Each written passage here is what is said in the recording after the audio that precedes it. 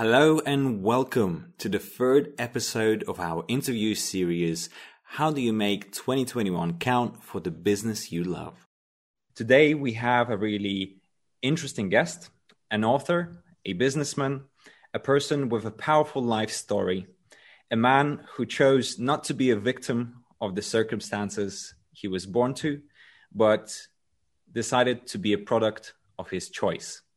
A man who now is sharing his message and influencing people who need support through his talents and skills, as well as his business. I would like to welcome Nelson Tressler. Thanks for having me, Alan. I appreciate it. Thank you for being here. I believe that today we'll have a powerful message to share. I know that your story is 100% worth hearing out, as well as what you do is an important thing for so many out there.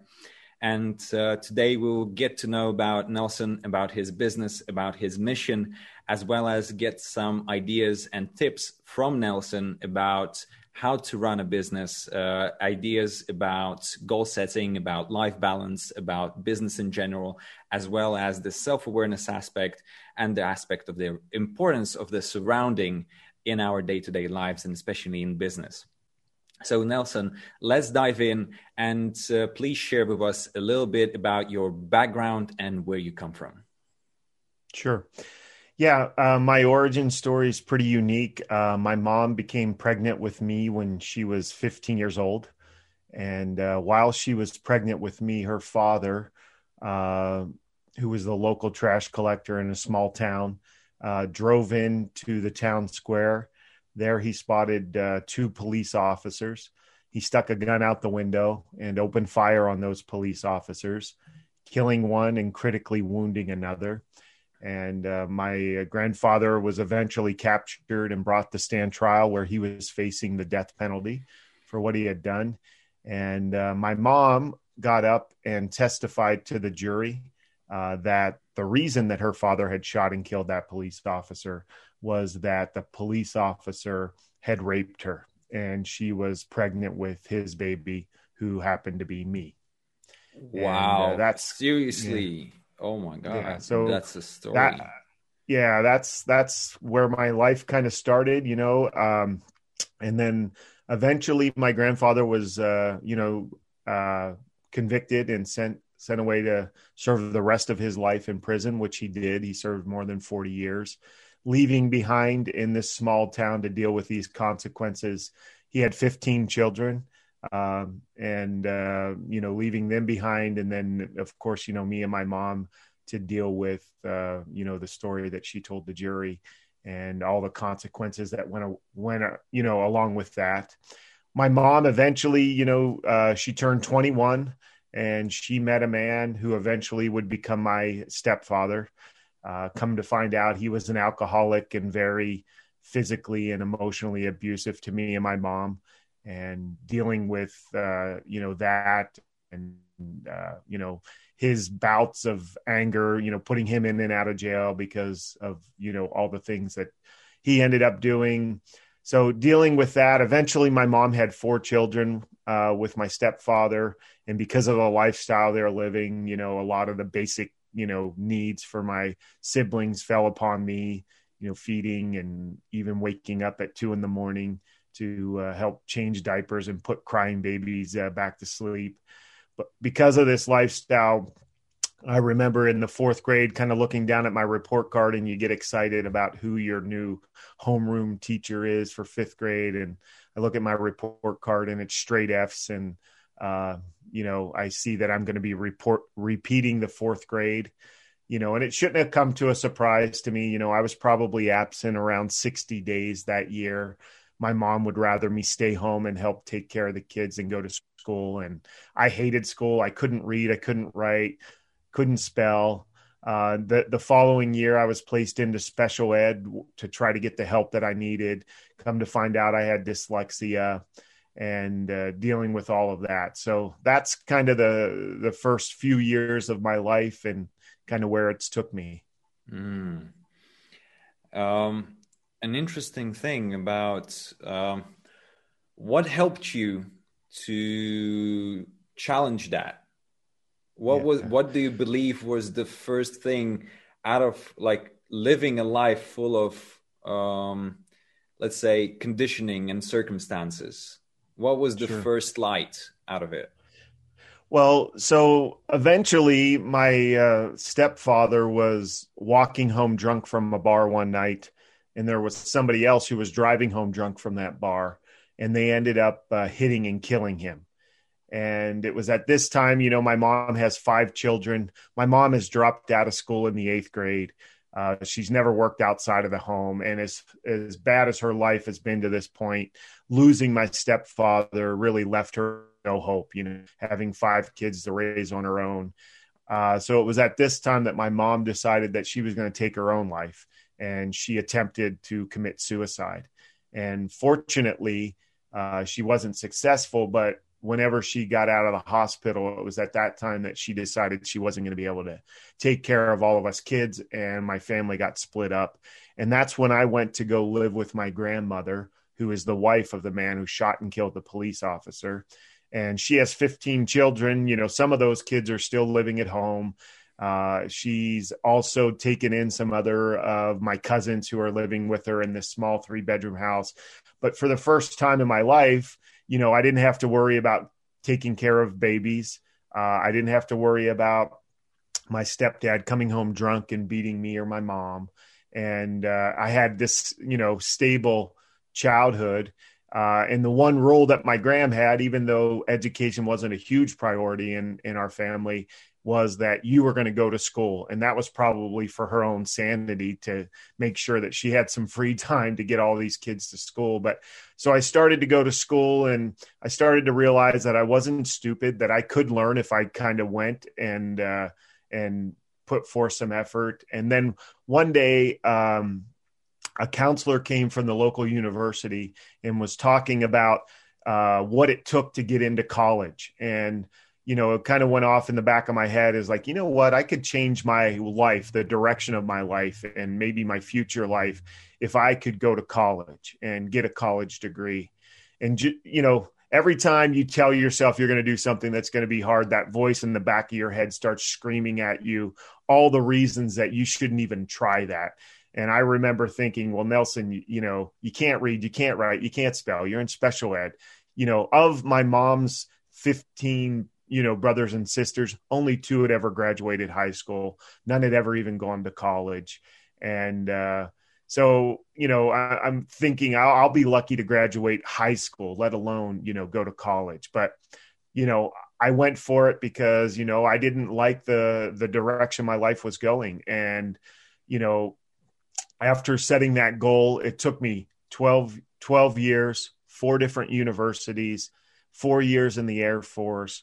But I finally became that first person in my family to graduate from college and get a college degree. So Beautiful. That was the turning point. And because after that, that's when I became obsessed with what goals can mean in your life and what personal development could, mean to you as far as becoming a better version of yourself. Beautiful story.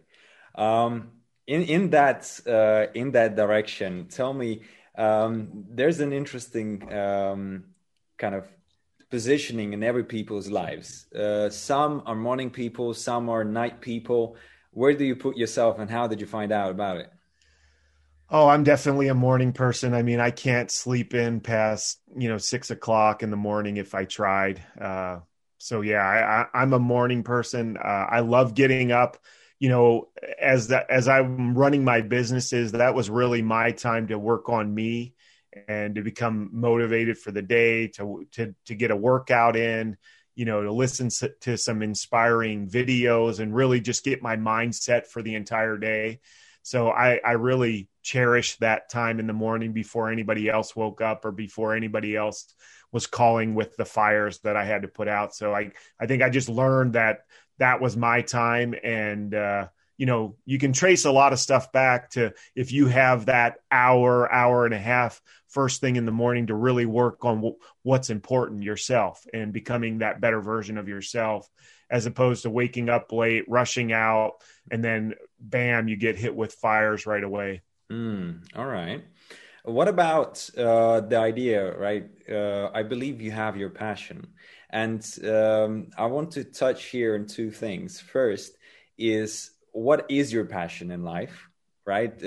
Specifically in terms of what do you engage into on a daily basis? What you're so passionate about? Like, I understand to wake up early in the morning, you have to have a regime. Like, you cannot do late nighters and still be able to wake up early, right? So, what is your passion, and how did you come about it? Yeah, I mean, my passion now, as I said here, 20 years after achieving that first big goal, is to help other people accomplish their life's biggest goals. And I've done that. I've realized, I use goals in personal development in every area of my life since that first goal, from building businesses and becoming a top salesman, and, building a family and a marriage that I couldn't have even imagined growing up. And it's all through goals and personal development and really working on it and living your life with purpose, and, having that crystal clear vision of the life that you wanted to live. That's my passion, is to help people. And that's my new business. I Got Smarter is an app that has that morning ritual in it that I've used over the last 25 years, of giving gratitude and planning out your day and realizing what's the most important thing that you have to accomplish today, and working on your goals every single day. And, having that, that accountability partner that's helping you stay focused, and you're helping them stay focused. So, that's what I'm, striving to do. I mean, I really want to change the world. And the way that I'm going to change the world is by changing, your world, one person's world, by giving them the tools, the knowledge, and the support to finally achieve their life's biggest goals. Because I don't believe that goals just affect the person who accomplishes them. I believe that goals affect generations to come. As I'm sitting here, my family is living a drastically different life than I was living just one generation, after goals and personal development came into the family. Beautiful story. Let's dive into the idea of like running a business and having that passion. Like, you must have a really active lifestyle.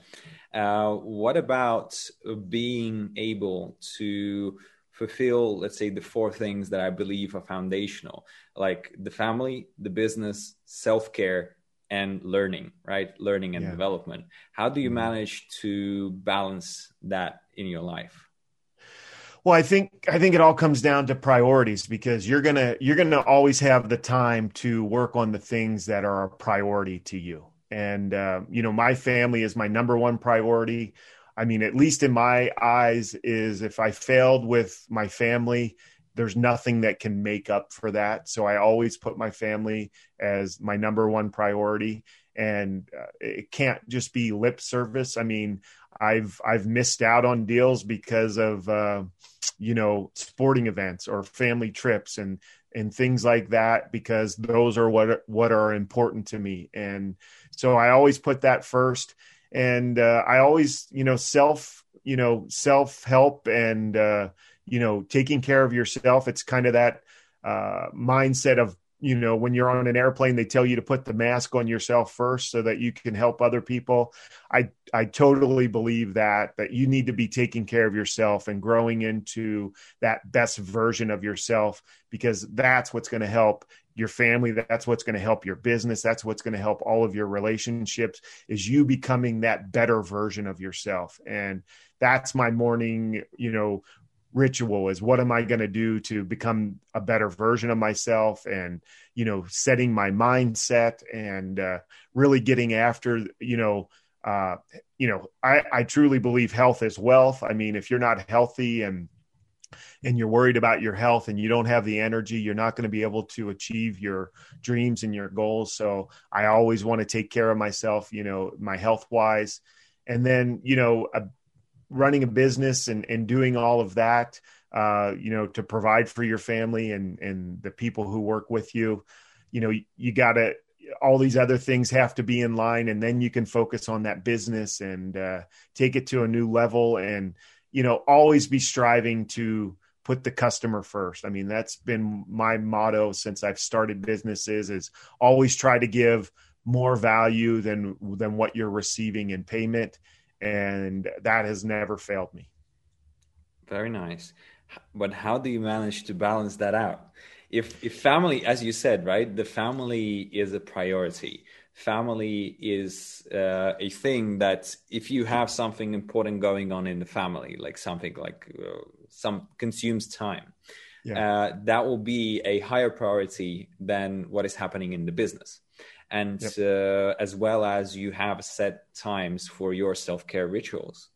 And yet the business doesn't stop, right? The business is ever growing, ever developing. And as you said, in the business, the customer goes first. How do you manage to stay in both worlds productively? Yeah, I mean, I think it comes down to priority. And I mean, the great equalizer, I mean, one of the things we teach at I Got Smarter is time is our most precious resource. There's nothing that we can ever do to get a second back. But time is also the great equalizer. Everybody gets the same 24 hours in a day. No matter if you're on the street corner with a sign, or you're the billionaire, in his, jet flying around the world. The same people get that 24 hours, and it's a matter of what you're going to do with those 24 hours. And you know what? There's no one out there who succeeded that 24 hours wasn't enough for them. So it's a matter of prioritizing that and using it to, using it to fulfill your dreams and goals, whatever those are.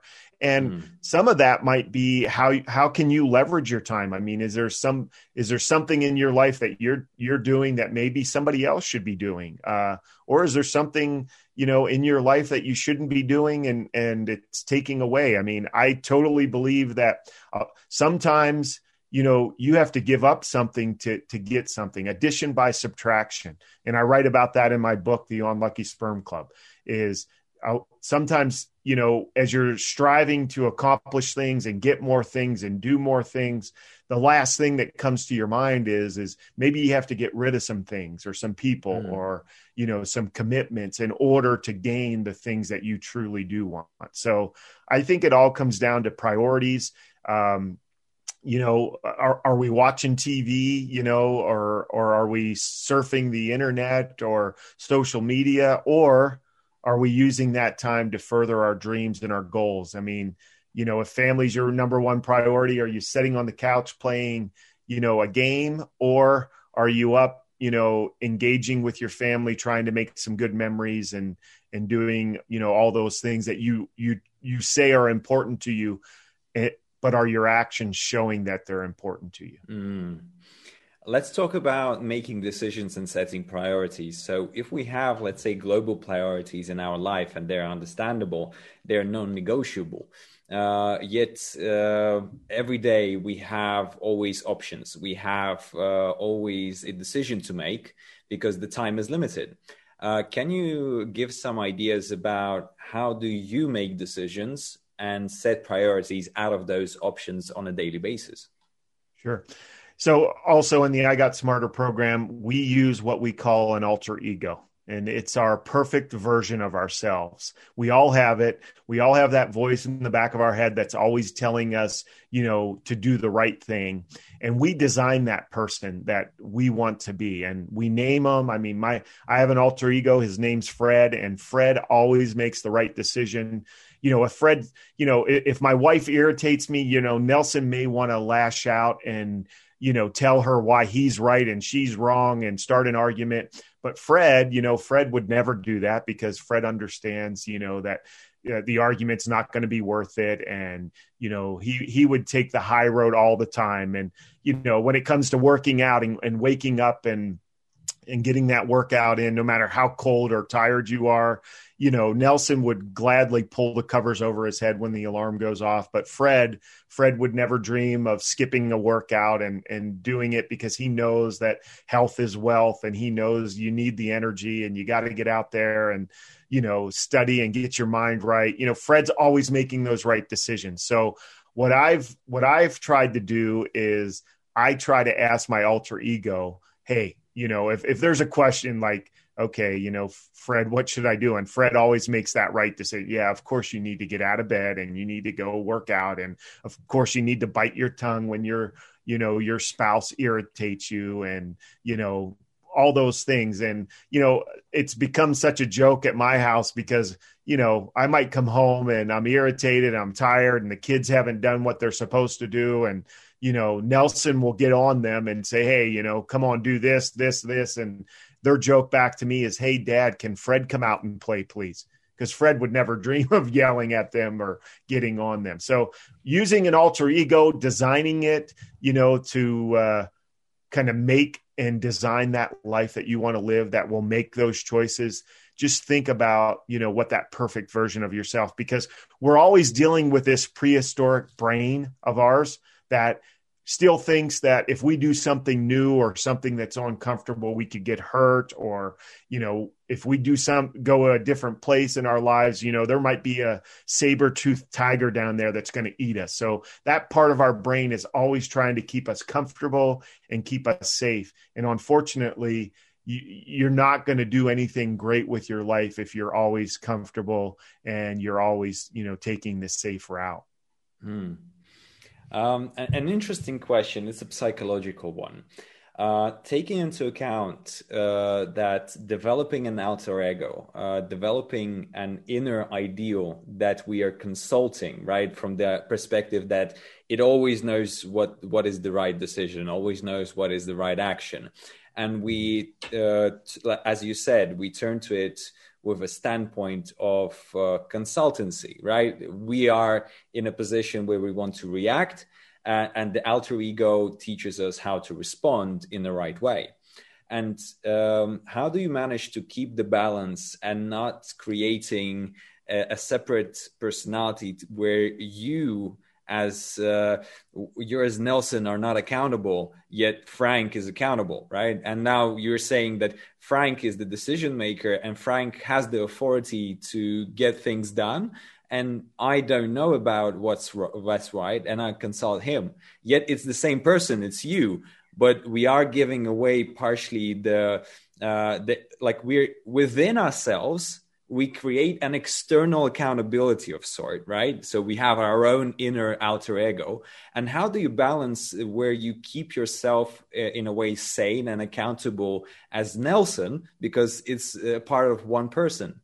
Yet I believe many can go in the direction where they are so in this role play where they're not developing themselves and just using the alter ego as the best version of myself, but that's not me because I'm not there yet. That's like, how do you balance that? I don't agree that you're not there yet, because one thing that you tend to do is when you're consulting with that alter ego all the time, it's like a muscle, and all of a sudden Fred type choices and Nelson type choices start to blend together. And Nelson doesn't necessarily need to ask Fred's advice on some things that he continually does, and makes those decisions.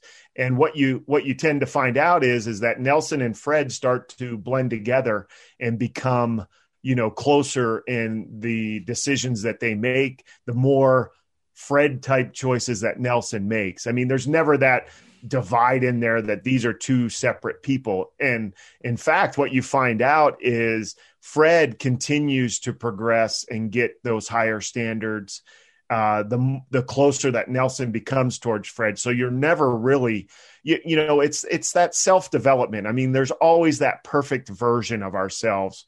And as you continue to go on your path to becoming that perfect version of yourself, you'll never reach it, but you always keep getting better and making, those better choices. It's kind of like walking through fog. You can't kind of see your hand in front of your face until you take a step. And then all of a sudden you see a little bit more and you take another step. And that's, becoming that better version of ourselves is a lot like that, is we just have to keep moving. And that alter ego, Fred's not the same Fred he was 20 years ago when I was using him, and neither is Nelson, because they both continue to grow and become better versions of what was capable 20 years ago. And that's what I'm on. And you'll never reach that potential, but you also should never stop, because we always should be growing. We always should be striving to become that best version of ourselves. Gotcha. And it's very clear in my mind that they're not two different people. They're the same person, but we always have that choice, and we always have that voice in the back of our head that wants to keep us safe and comfortable. And this voice is kind of helping us not do that. And you can short circuit that part of your brain a lot of different ways. I mean, there's books out there like the 5-second rule, where you think you should do something, and then if you wait 5 seconds, you don't do it because your brain kind of talks you out of it. So that's what we're trying to kind of overcome by using the alter ego. Let's talk about the ideal life scenario. And you've mentioned, right, you have that ideal, you're building that alter ego. How far ahead in life do you plan? You know what? I plan as far ahead as I can. But another thing that we do, because that can be dangerous and it changes, and I think that's why a lot of people fail with their goals and their dreams, is because they are looking so far ahead. And it seems like it's so long, far away or so long into the future, and they don't feel like they can really do anything here and now to accomplish that. So one of the strategies and techniques that we use in I Got Smarter is that we break all of our goals down into a 30-day sprint. And no matter how big your goal is, no matter how long it's going to take you to accomplish, we break that goal down into a 30-day sprint. And now we know exactly what we need to do in order to get closer to that big goal. And, I totally believe that's why, 95% of New Year's resolutions fail, is because they are looking annually, and it doesn't work, because a lot can happen in a year. Things can change in a year. We could get hit with a pandemic, all these things. And then people have set this annual goal, and now they throw their arms up and, they're going to wait till next New Year's Day to set a New Year's resolution, or they're going to wait till Monday or next month or whatever. And again, time is our most precious resource, so we never want to waste it. And your mind can always wrap around what's happening in the next 30 days. And we even break that down more into weekly milestones, that here's where I need to be at the end of the week, and here's where I need to be at the next week. And we're always evaluating and readjusting, and it's not going to be perfect. We don't look for perfection. We're looking for progress. And, so we're always working towards getting a little bit better. And we understand that there'll be setbacks, but we're not going to let that setback cost us months or even years. It might cost us a day, maybe a week at the most, but we're getting back on, the wagon to finish up our goals and continue on our journey. Wonderful. That's an interesting perspective, because we were taught throughout the school system, throughout the university system, that we are creatures of habit. That's for sure. And what the habit we developed the deadline habit. And if we don't have deadlines, when are we going to do anything? Right on the day when it needs to get done, or several days past it, because we are on a burner, right? So that's where the weekly accountability, weekly goals are super efficient, because we are creatures of habit and we need deadlines. And if we set a deadline by December, then it's so far ahead. Then when we're going to start, the closer to the deadline as possible, right? Right. I mean, we've all been in school where we've had that paper that we get assigned at the beginning of the semester, and, 90% of that work gets done, a week or a day or the night before class. Right. Exactly. And the reason for that is that's the way our mind works, is we need that urgency. And by breaking your goals down into a 30-day sprint, and then having milestones, you're creating that urgency that your brain likes. And now all of a sudden, I have this deadline at the end of the week, and I have that other deadline at the end of the month. And now you're getting so much more done than thinking that, oh, I have a deadline at the end of the year. And then chances are you've waited so long, or you've wasted all this time up to that, you could have accomplished what you've accomplished. If you are able to accomplish it at the end of the year, you could have done that in a month because that's the only time you've worked on it. Yeah, definitely. Let's go into the idea of what helps you to be productive on a weekly basis. Like, what helps you to plan the week, and maybe you can give some ideas about the tools or systems that help you to stay productive. Sure. Well, there's this great app. It's called I Got Smarter, and I use it every single morning, and I'm going to plug it a little bit here because I think it's a great tool that everybody could use. But, the app is, it starts off and you have a morning ritual. And in that morning ritual, we start every morning with gratitude. Because what we found is if you're not grateful for what you have now, if you don't have that attitude of gratitude now, chances are you're not going to be happy with what you get, because you're always out there striving to have more, do more, and be more. But, are you ever, you never really reach that. So we take a step back, and we don't want you to be complacent, but we want you to be happy with the things that are around you and not be satisfied with them. And that's tricky. So we teach you that.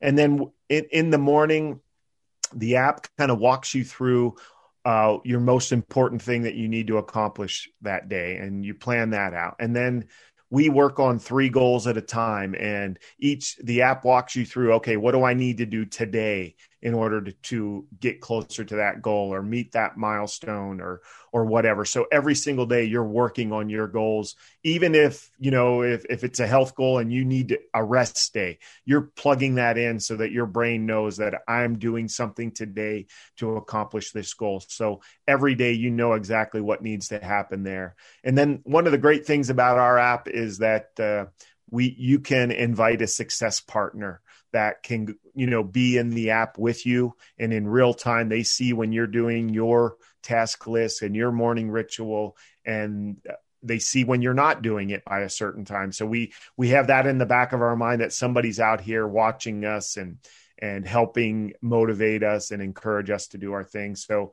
doing that every morning, the app automatically populates your task list for the day by just going through it. And now I know exactly what I need to do today. And people think, taking that 10 minutes in the morning, they don't have that time. What we've found is by taking that 10 minutes and really planning out your day, one, you're actually going to do the things that are going to make a difference in your life, as opposed to just being reactive to everything that's going to come your way as you start your day. And what we realize is you actually have a lot more time, because now you know exactly what needs to be done, and you just have to kind of go through your list and check those things off and get those things done. And then you can do a lot of the things that maybe you want to do that you enjoy doing. So that app will make a huge difference in people's lives. And then we have a reflection time. Was this day productive? And we have our evening ritual. And what did I do? Did it get me closer to my goals? And, what was good? What could have I done better? And you can even start to look forward to tomorrow in the app. What do I want my brain to work on while I sleep, and things like that. So it's really living life with intention and purpose. And this app helps you to do that. And your success partner helps you stay motivated with it. Because the one thing I've realized is most people don't have a knowledge problem. We know what we need to do. We have an execution problem. We just don't follow through with what we know we need to do. And that's what this app helps you do, is actually do the things you're supposed to do when you're supposed to do them.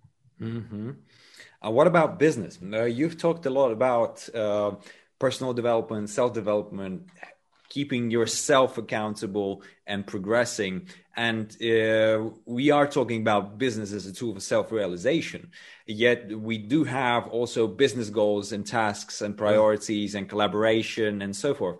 How do you keep yourself productive in that direction?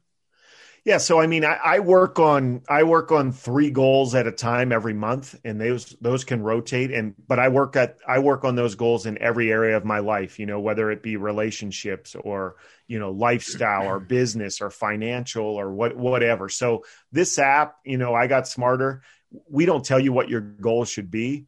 And I like to work on 3 different areas of my life every month so that I'm not so focused on one thing. So I 99% of the time always have a business goal that I'm working on, whatever it is, maybe I want to, get 1,000 downloads on my app this month. And then I sit back and I plan out, okay, I need to do this and be on this many podcasts and write this many articles and, work backwards on how I'm going to achieve that. So, I mean, that's easy enough to do with the app. And while I'm doing that, I can work on maybe a health goal or, something like that. And then maybe a lifestyle goal where, I want to take off, a Friday at the end of the month or a long weekend. What do I need to do in order to do that? So, you're living life very focused on what your goals are, and goals are goals, and we should have them in every area of our lives, and business is definitely one of those big ones that we need to focus on. And pretty much every month I am focusing on a business goal. So, but I don't think it has to be, I'm going to work on a business goal or a relationship goal or a health goal. I think that's where people get in trouble is they have that laser focus on one goal. And then what they realize is, okay, you know what? I built this, multi-million-dollar business, but geez, I lost my relationships because of it. And I'm not healthy enough to even enjoy, the fact that I was able to sell it now. So we really look at making sure that when you do set a goal, that you understand exactly what the cost is going to be and that you're willing to pay the price for that. And I mean, that's the worst thing that can happen is people think that they want a certain goal. And then years later, when they're able to accomplish it, they realize that it wasn't the goal that they really wanted and that it wasn't a price that they were willing to pay for that goal. Yeah, that's a really important one. I also came across a really interesting technique where there's a whole system about clarifying the goal and properly setting it. And there are several questions in that process flow where we have to take a look at, are there consequences that you're going to lose something if you achieve that goal? Yeah. If there are you ready to take that consequence? If not, then remove that goal from your life, because even if you achieve it, you won't be satisfied, right? Absolutely. And that's part of our program too, is we believe every goal, every goal that you accomplish has a natural positive reward that's going to come to you when you achieve it, and a negative consequence if you don't achieve it. So that's one of the things that we're clear with whenever you set a goal is we want you to know, okay, let's say you're going to, lose 15 pounds. You're going to weigh a certain amount of weight. What's the natural positive reward when you accomplish that goal? I'm going to be healthier. My blood pressure will go down. I'll have more energy. Like that's going to happen when you do that.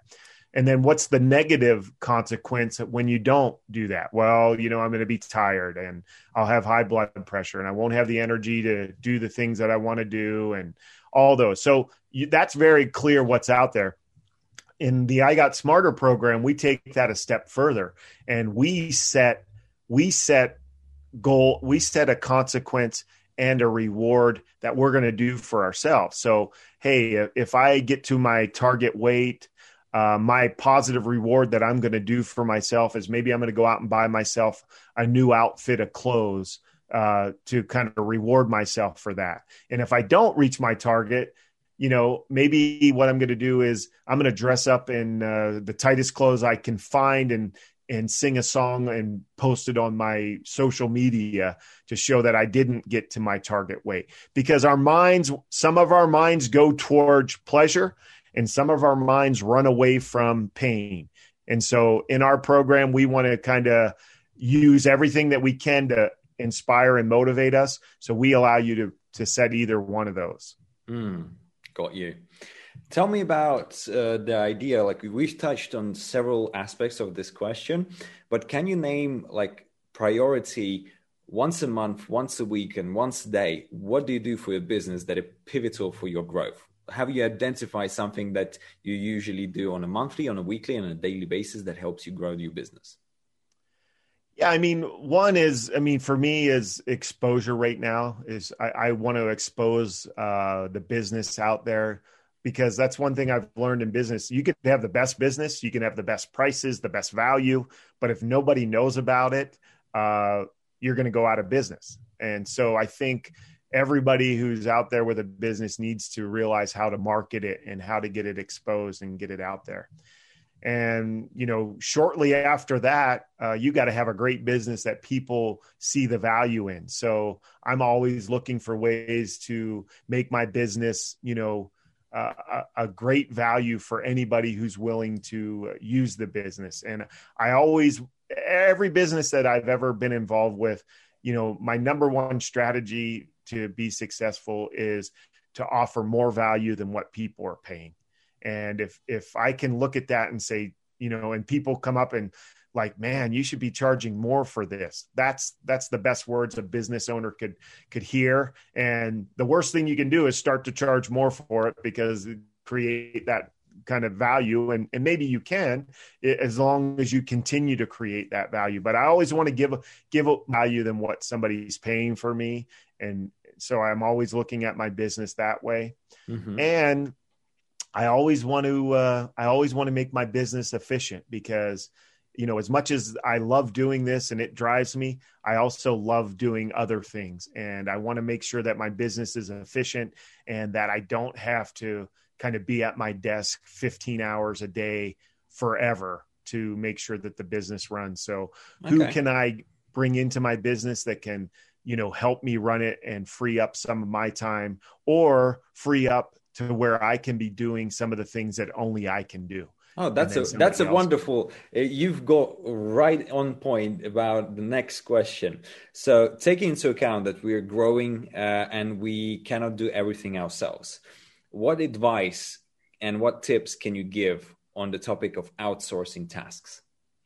Yeah, I mean, I think that's one of the things that I've been able to do really well in businesses is surround myself with great people. Because I am not the smartest guy in the room. I don't have the best skill set ever, but I think what I really can do is spot talent and get great people around me and get them sold to our vision and our mission and really build a business that inspires people to enjoy working there and doing their best. So yeah, but how do you find and spot them?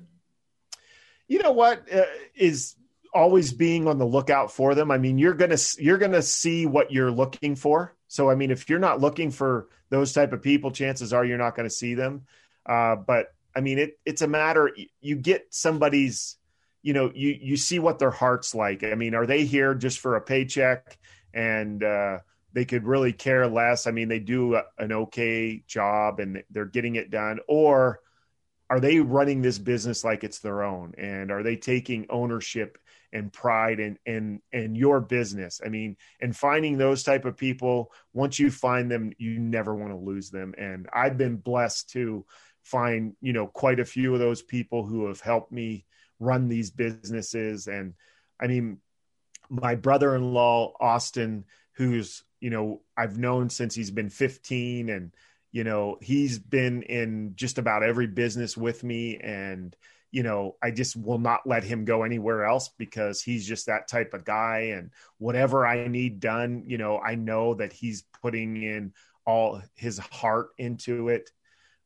You know, my pet resorts, we found a lady named Cindy who was a grandma who was just looking for a part-time job, you know, and she wanted to, you know, just work a few hours a week. And she quickly became the regional manager for one of the largest, you know, chains in the country, privately owned chains in the country, because that's just the kind of person she is. Did you start like in the businesses that you've started? Was it how did you approach it? You started by yourself and grew it and outsourced some tasks, or you went in with, as you said, if I understood correctly, with a partner and you had like a team built out in the first place, and then if you needed to outsource, you outsourced? Yeah, no, and I talk about some of these businesses and kind of the trials and the heartaches of businesses in my book, The Unlucky Sperm Club. But, I've started a lot of them, differently. So, I've been in commercial real estate for the last 20 years. That was kind of my day job. And then through that, I've been able to be exposed to other businesses. And I partnered as an investor with the children's daycare centers. Come to find out the guy embezzled $1 million from me and my father-in-law. And we ended up having to sue him and get him out of the business. And that's how I took over running that business. So definitely had no interest in running children's daycare centers. And it was more of a had to do in order to save that, investment for me and my father-in-law. And we ended up, running those for a few years and then was able to sell them.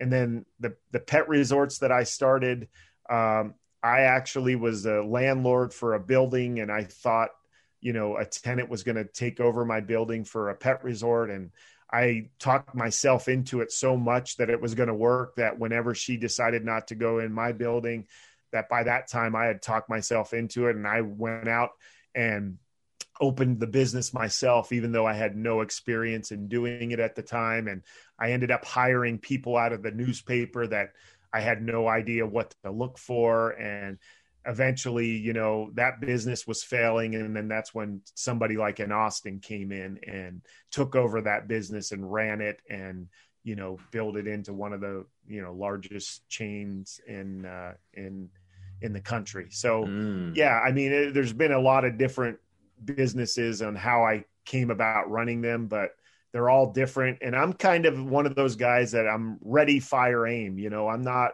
I'm not waiting for everything to be lined up. I'm not waiting for all the traffic lights to be green before I head down that road. When I see something, I can kind of picture it in my mind. I'm a numbers guy. I can see if it's going to make sense financially. And then I start the ball rolling. And then hopefully as I'm doing that, I surround myself with people who have the answers to the questions that I don't. And, I'm really good at it, being a big picture guy, and then really getting those good people surrounding me to take care of all the details once I get the ball rolling. Got you. About the hiring process, about finding the people, who do you believe in a business when companies start to grow? What are the first hires that can make a difference? I mean, I think in a virtual assistant or a personal assistant to take care of all those tasks that, the founder or the CEO or whatever is doing. I think that's the first person that you need to hire, is to kind of be able to offload a lot of that stuff that doesn't necessarily need to be done by you. Can you give some examples of what that can be? Like, what can you trust to a VA to do, especially a virtual one? Wow. I mean, really anything. I mean, answering emails and answering questions on, for us, for the app, and corresponding with people over social media and your social media people, and setting up meetings for you, and doing anything that you don't necessarily need to be involved in and they can do. You should be tasking that out. For me, I want to be creating, and I want to be thinking about the business and what direction it's going to go, and, selling it to people, and, being able to be on these podcasts and really talk about the business. I mean, this is something that I want to do. And the less things that I have to do with the actual running the business, the more time that I can do things like this, because I think one of the biggest things is people work in the business instead of on the business. Mm-hmm. And every business, I knew nothing about running a daycare and running a pet resort. And I was doing commercial real estate. That was my job. I knew how to sell real estate and lease real estate. And I was doing that every day. So I couldn't be running these businesses. I was always working on them and saying, okay, let's do this and let's market it that way. So I think you need to learn how to work on your business rather than, working in it in the trenches, because then you're just reactive again. And whatever those things are, in your particular business, that's what you need to figure out, who and how you can offload those tasks and those duties so that you can do the things that only you can do. Beautiful. Let's look at the idea of the buyer's journey and touch a little bit upon sales and marketing. What do you believe in the buyer's journey is the most crucial step, most important one? And what should we do in that step to maximize the conversion? So the first step in starting the business or the buyer's journey, like let's say the ideal scenario, who your client is, you have a product or service, and there's a journey where the buyer gets to know about that the product exists, and he pays you to get that product or service. Throughout that, you have multiple steps to them to get to the end, right? Out of those steps, which one do you think is one of the most important ones, and what to do there to maximize them going to the next step? Well, I think the first step and just, moving forward with whatever that is, I think there's so many people that have that paralysis by analysis, is they want everything to be perfect and, the product's not ready for this. We need to do this. And all of a sudden, something that they could have gotten out there that would have worked, and maybe it wasn't perfect, but at least they could get it out there and pitch it to people. But I think there's so many people that are so worried that something's not going to be perfect, or they're afraid of failure. Like, get it out there. You don't want to put anything out there that's horrible, but if it's good enough, it's good enough. And I think a lot of us have to kind of have that mindset, is it's good enough, and then just always be on the process of making it better. But I think there's so many people out there that want everything to be perfect before they're confident enough to pitch it to somebody. So I think the very first step is, to get started and get it out there. And, don't be afraid to ask for the sale. I mean, if your product or your service is truly going to help them and help them, better their lives or whatever you're out there, don't be afraid to yell it from the rooftops. I mean, that's what you're doing out here. And if you've put all the time and the energy into it that it requires, and it truly is going to help them, in their business or in their lives, you should be screaming it from the rooftops and being proud of it, even if it's not perfect. There's a Silicon Valley wisdom. If you launch an app and everything is perfect, you launch it late. And there's like this idea. And how do you know when, from your perspective, right? From your experience, what is the enough amount to get out there? Yeah, I mean, there's a strategy. It's called MVP, which is the minimal viable product. And I think that's with a lot of people, businesses, it's a different thing. But I think getting it out there, I mean, you don't want to put garbage out there, because you only get that first time as that first impression. And if you get garbage out there, you're never going to win those customers back, because they're not going to trust you. So yeah, it's a fine line, but you, on the other end, you don't want to be working on something to where, it's going to take you years and years, and then, you might miss out. I mean, that's why apps are constantly updated, because they're not perfect, but it's, you need to be to the point where it's usable. Would it be better if there were, this ability to do this and these activities, and maybe the screen is a little more crisper or cleaner or better layout? Yeah, but is it usable? And get it out there. Let because your customers, you don't even know what you don't know. A lot of times your customers are going to say, yeah, it's good, but if you could do that, and you might not even have thought about that. And now all of a sudden you're like, yeah, you know what? Let's do this and this to provide that service. But you can't do that if you're concerned that it's not perfect and you want to wait until everything is perfect. So as fast as possible to get in communication with your target audience to get feedback and develop.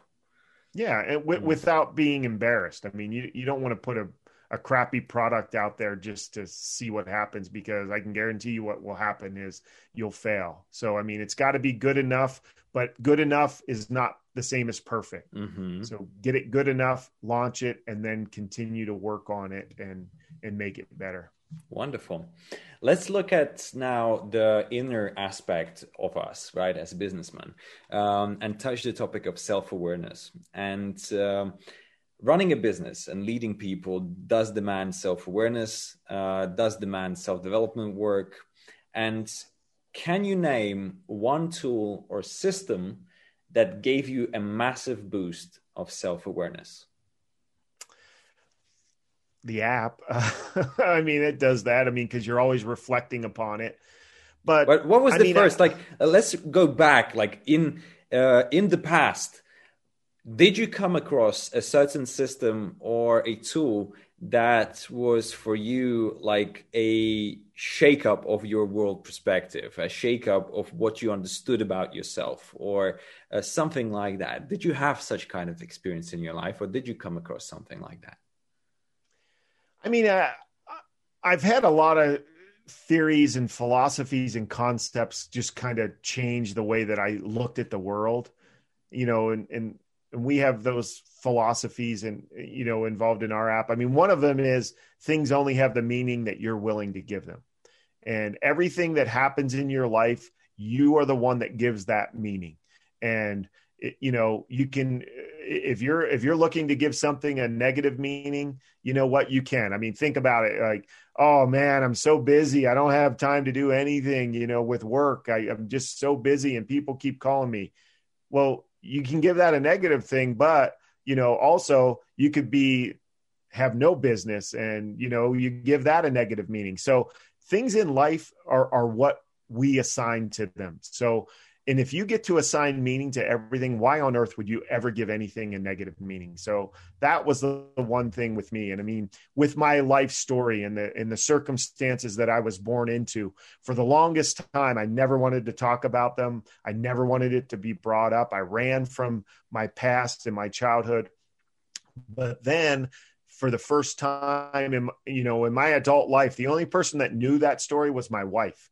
Not my kids, not my in-laws, not my friends, because I was so, you know, I wanted to get away from it. But now, you know, I said, why did I live that life? Why did I go through that? And maybe it was to inspire other people and motivate other people to realize that they could get through tough circumstances. And as soon as I started to give my childhood a positive meaning, instead of it draining me, all of a sudden now I gain energy by it and it motivates me. Same exact circumstances, same exact thing.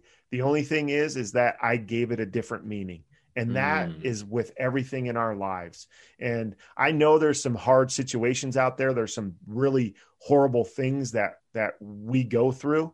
But I guarantee you, if you dig deep enough and you get creative enough, that you can find some good in just about every single situation that we go through. So, I mean, I think that theory by itself has, you know, helped me. We can call it a positive reframing, right? So understanding what in the situation can be a positive, and we always can find a positive and out of any, and there was a meaning and a purpose, and finding that positive meaning and purpose in your situation helped you as one of the major things to rethink life and own your story.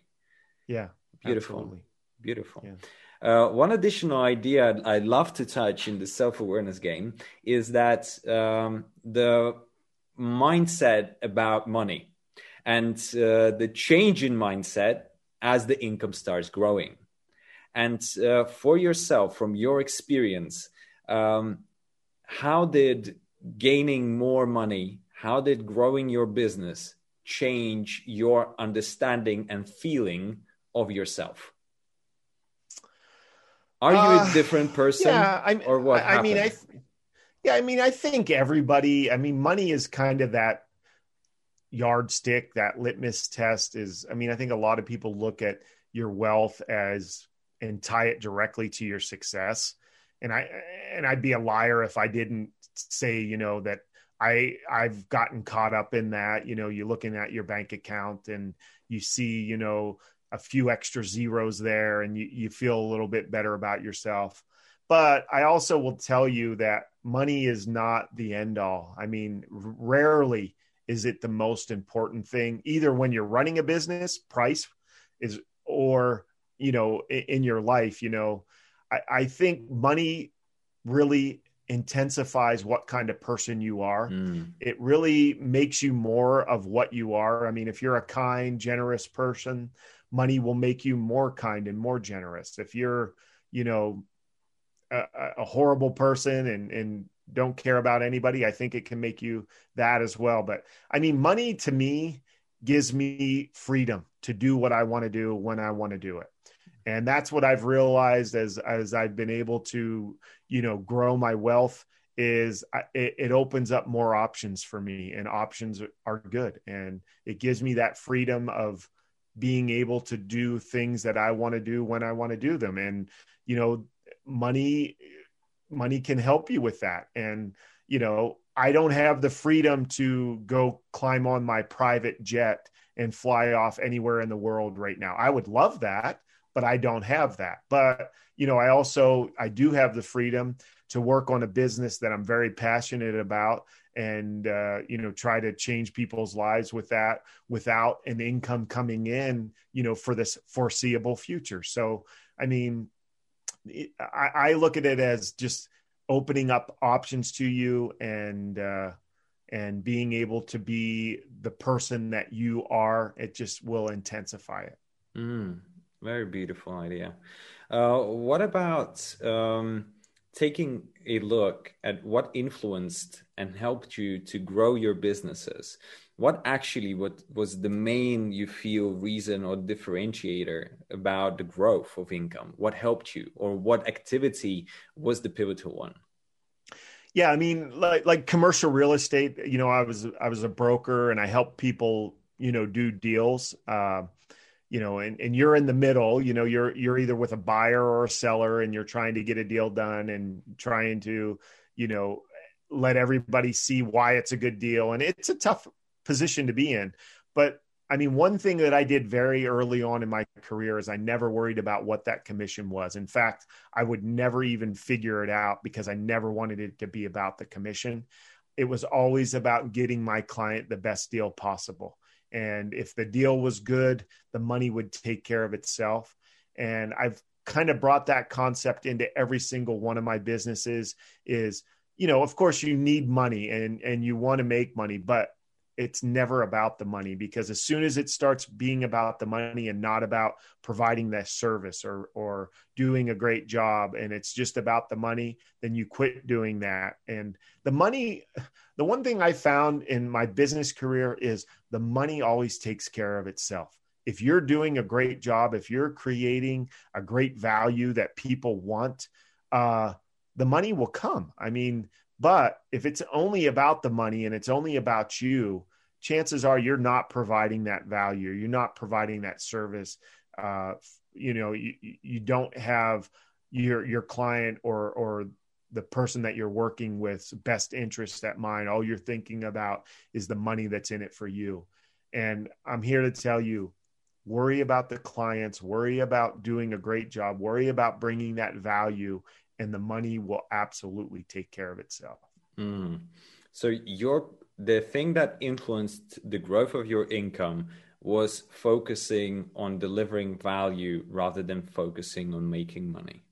Yeah, absolutely. Because whenever you create that value, the money will follow. The money will take care of itself. Let's touch a little bit upon a thing that you've mentioned about self-care rituals. And how do you take care of yourself, of your mental health, of your emotional health, of your physical health?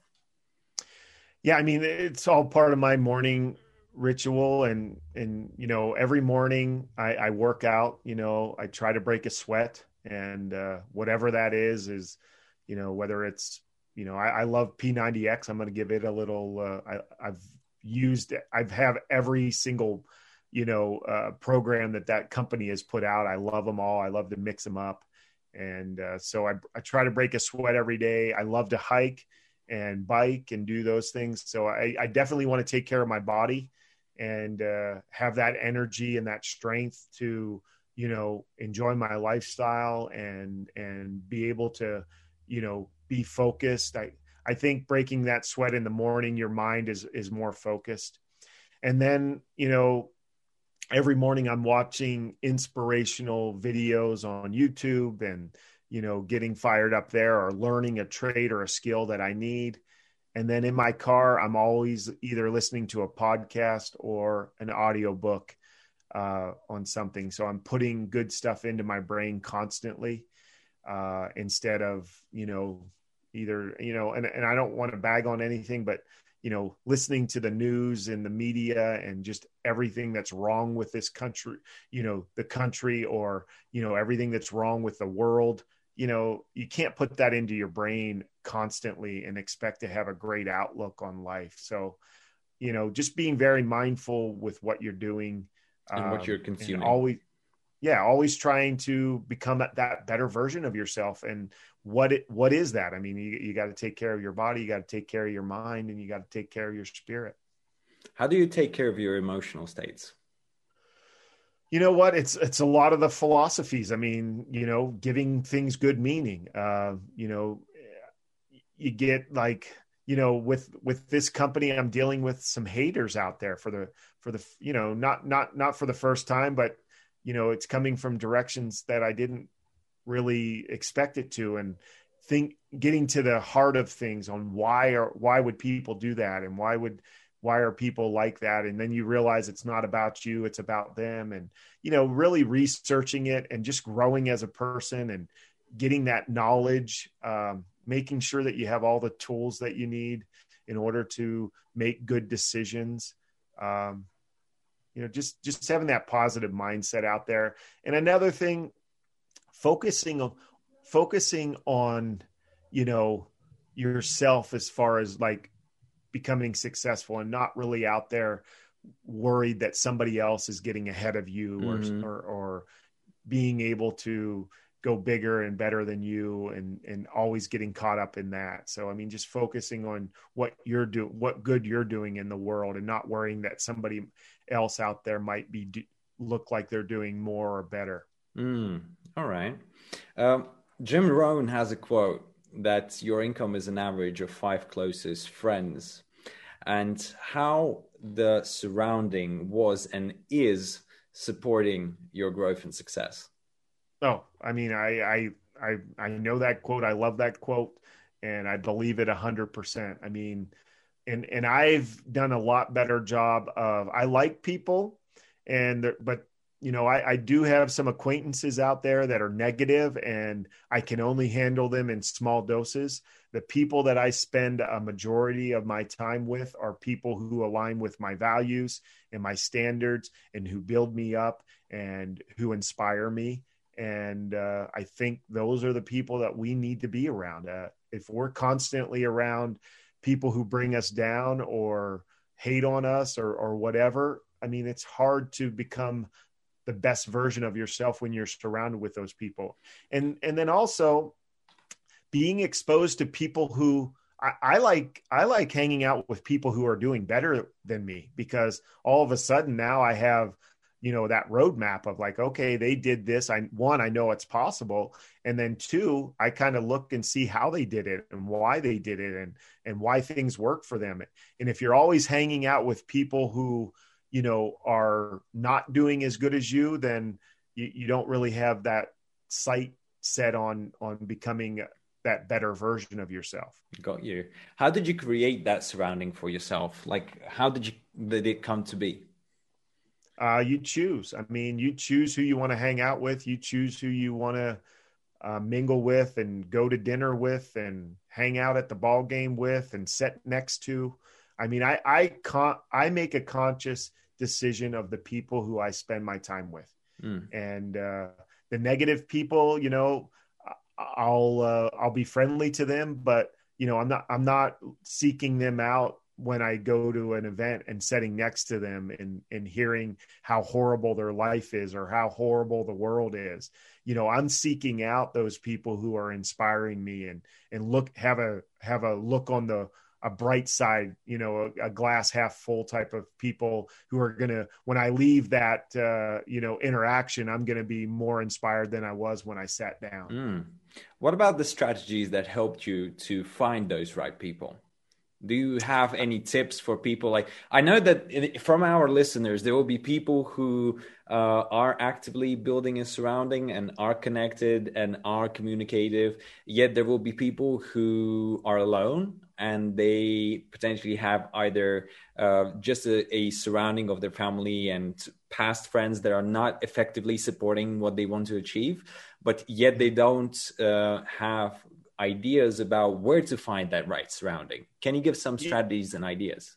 Yeah, I mean, now with the way technology is, I mean, in Google and YouTube, I mean, if you can't find that inspiration and motivation in your circle of friends, join a Facebook club or page or whatever that is that you can get in there and get good ideas and get built up. And you know, watch positive YouTube videos. I mean, you mentioned Jim Rohn. I feel like me and Jim Rohn were buddies. I've watched everything that he's done. And I've, you know, even though I've never known him, you know, I feel like he was one of my mentors because I loved his stuff and watched it all. And so, I mean, you can get stuff that way, but it's a matter of, you know, if you want that physical people around you, hang out where people that you want to become hang out. And how to find that out? That's an interesting question because many say, like, get out there, find those people, but how do you actually find, like, for example, if we talk about successful people, right?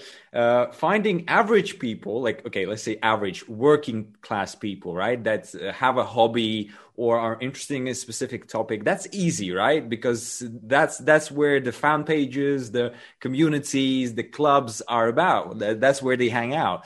But talking about people on a higher level that are way, let's say, in front, where you want to get to, how do you find that kind of communities and reach that kind of people? Well, I mean, so I think we know people like that we admire and look up to. I almost guarantee you that if you reached out to them, even if you didn't know them, and said, "Hey, I've watched you from afar, and I really admire what you're doing and what you're about, at least from what I've seen. Can I take you to lunch and buy you lunch and just have a conversation with you?" I mean, who wouldn't love to hear somebody tell them about how great they are and how people are admiring them? I mean, of course, they're going to go to lunch with you, or at least come in for a meeting or a half an hour meeting or whatever. So, I mean, again, it might not be easy if you're not in that circle already. And we might have to be a little realistic too, is, you know, I don't know that Bill Gates would have lunch with us, or Warren Buffett, but, you know, maybe there's a business leader in your community or in your church, or, you know, at your work, or somebody like that you could say, "Hey, I admire you. I'd love to just sit down and ask you how you've done it. And, you know, any good advice for me, because, you know, I have big expectations of where I want my life to go." I guarantee you, you know, 90% of the time, those people are going to. Do you have a personal story of such kind of things? Yeah. I mean, I've done it. I've done it my whole career in commercial real estate. And you know what? I had a guy who's still in commercial real estate and has saw my book and my app, and a guy that I've looked up to my whole life. And he reached out to me and said, "Man, I really like what you're doing. Would you go to lunch with me?" And I have lunch with him tomorrow. And I mean, that's another one of my quotes is, work hard enough to where your idols become your rivals. And, that happening was just, like, yeah, absolutely, I'll have lunch with you. But I've asked lots of people who I admire to lunch and been able to rub shoulders with them and get some advice from them. So yeah, absolutely. Wonderful. That's a great advice, and that's what we tend to like, the societal idea of those people who are making, like, let's say, a social success and our own, growing a big business or making loads of money. We stop perceiving them as human beings, right? And this idea that they're like gods somewhere in unreachable space, and we just cannot write to them like a simple human being and ask for that soulful connection, ask for that, even though, yes, they're busy, yes, they have things to do, but a soulful reach out where you genuinely appreciate and feel gratitude for everything that the person does in life and how they helped you, and ask them for lunch, or take them to coffee, to share ideas, to exchange ideas, bounce them, and get to know them a little bit more. That's something that a lot of people who do succeed in life are really appreciative of. And they love when people approach them, because they can feel that, yes, they have an impact. Yes, they did something so influential that a person reached out to them and said, hey, you influenced my life. And they value that kind of appreciation. And from time to time, we can get, let's say, lucky, but we create, as you say always, right? Be the product of your choices. You make a choice to reach out, be fearless, and you'll get what you deserve. Well, and I think that's a great point, is we look at successful people as if they're, not human. But that's the one thing that I realized is, when I was doing commercial real estate, I'd be in these rooms, and, when I first went in, I'm like, oh, these guys are so smart and they've got it all together and they're doing everything right. And then you get to know these people and you realize they're human just like you. And what I started to realize is, if they can do it, I can do it. And I truly believe that if one of us can do it, all of us can do it. I mean, the only difference is the choices and the effort and, being willing to move forward. Like, we need to realize, if there's somebody out there who's successful, why not me? If he can do it or she can do it, why not me? And when you start asking that question, that's when you'll start realizing that, hey, you put that confidence in yourself that if they can do it, you can do it. That's the first step, is believing in yourself. I mean, I love the saying is, the reason that birds aren't worried about if the branch breaks that they land on is because they don't put their confidence in the branch. They put it in their own wings. And that's what we need to be doing as people, is not put our confidence in other things or other people or whatever. Put our confidence in ourselves, in our own wings, to make our dreams and our goals come true. Beautiful. Let's wrap this up with a final thought from you. What kind of advice would you give to listeners right now for them to make the most out of their business in 2021? You know what? Do it now. I mean, if you've heard some advice, or you've heard a nugget that would help you have a better success in 2021, do it now. Don't wait till January 1st. Don't wait till Monday. Don't wait till next month. Do it now. There's so many dreams that get left by the wayside because people are going to get around to it sometime. And then that sometime never comes. I mean, I think that's one of the things that has made one of the biggest impacts in my life, is if I've determined that I'm going to do something and I feel like it's a good idea, just move forward with it and start today. Don't wait. Beautiful. We had as a guest Nelson Tressler. Thank you for being here. It was a wonderful conversation. And I believe that majority of the listeners will find their golden nugget and will start taking action today. Thanks for having me on.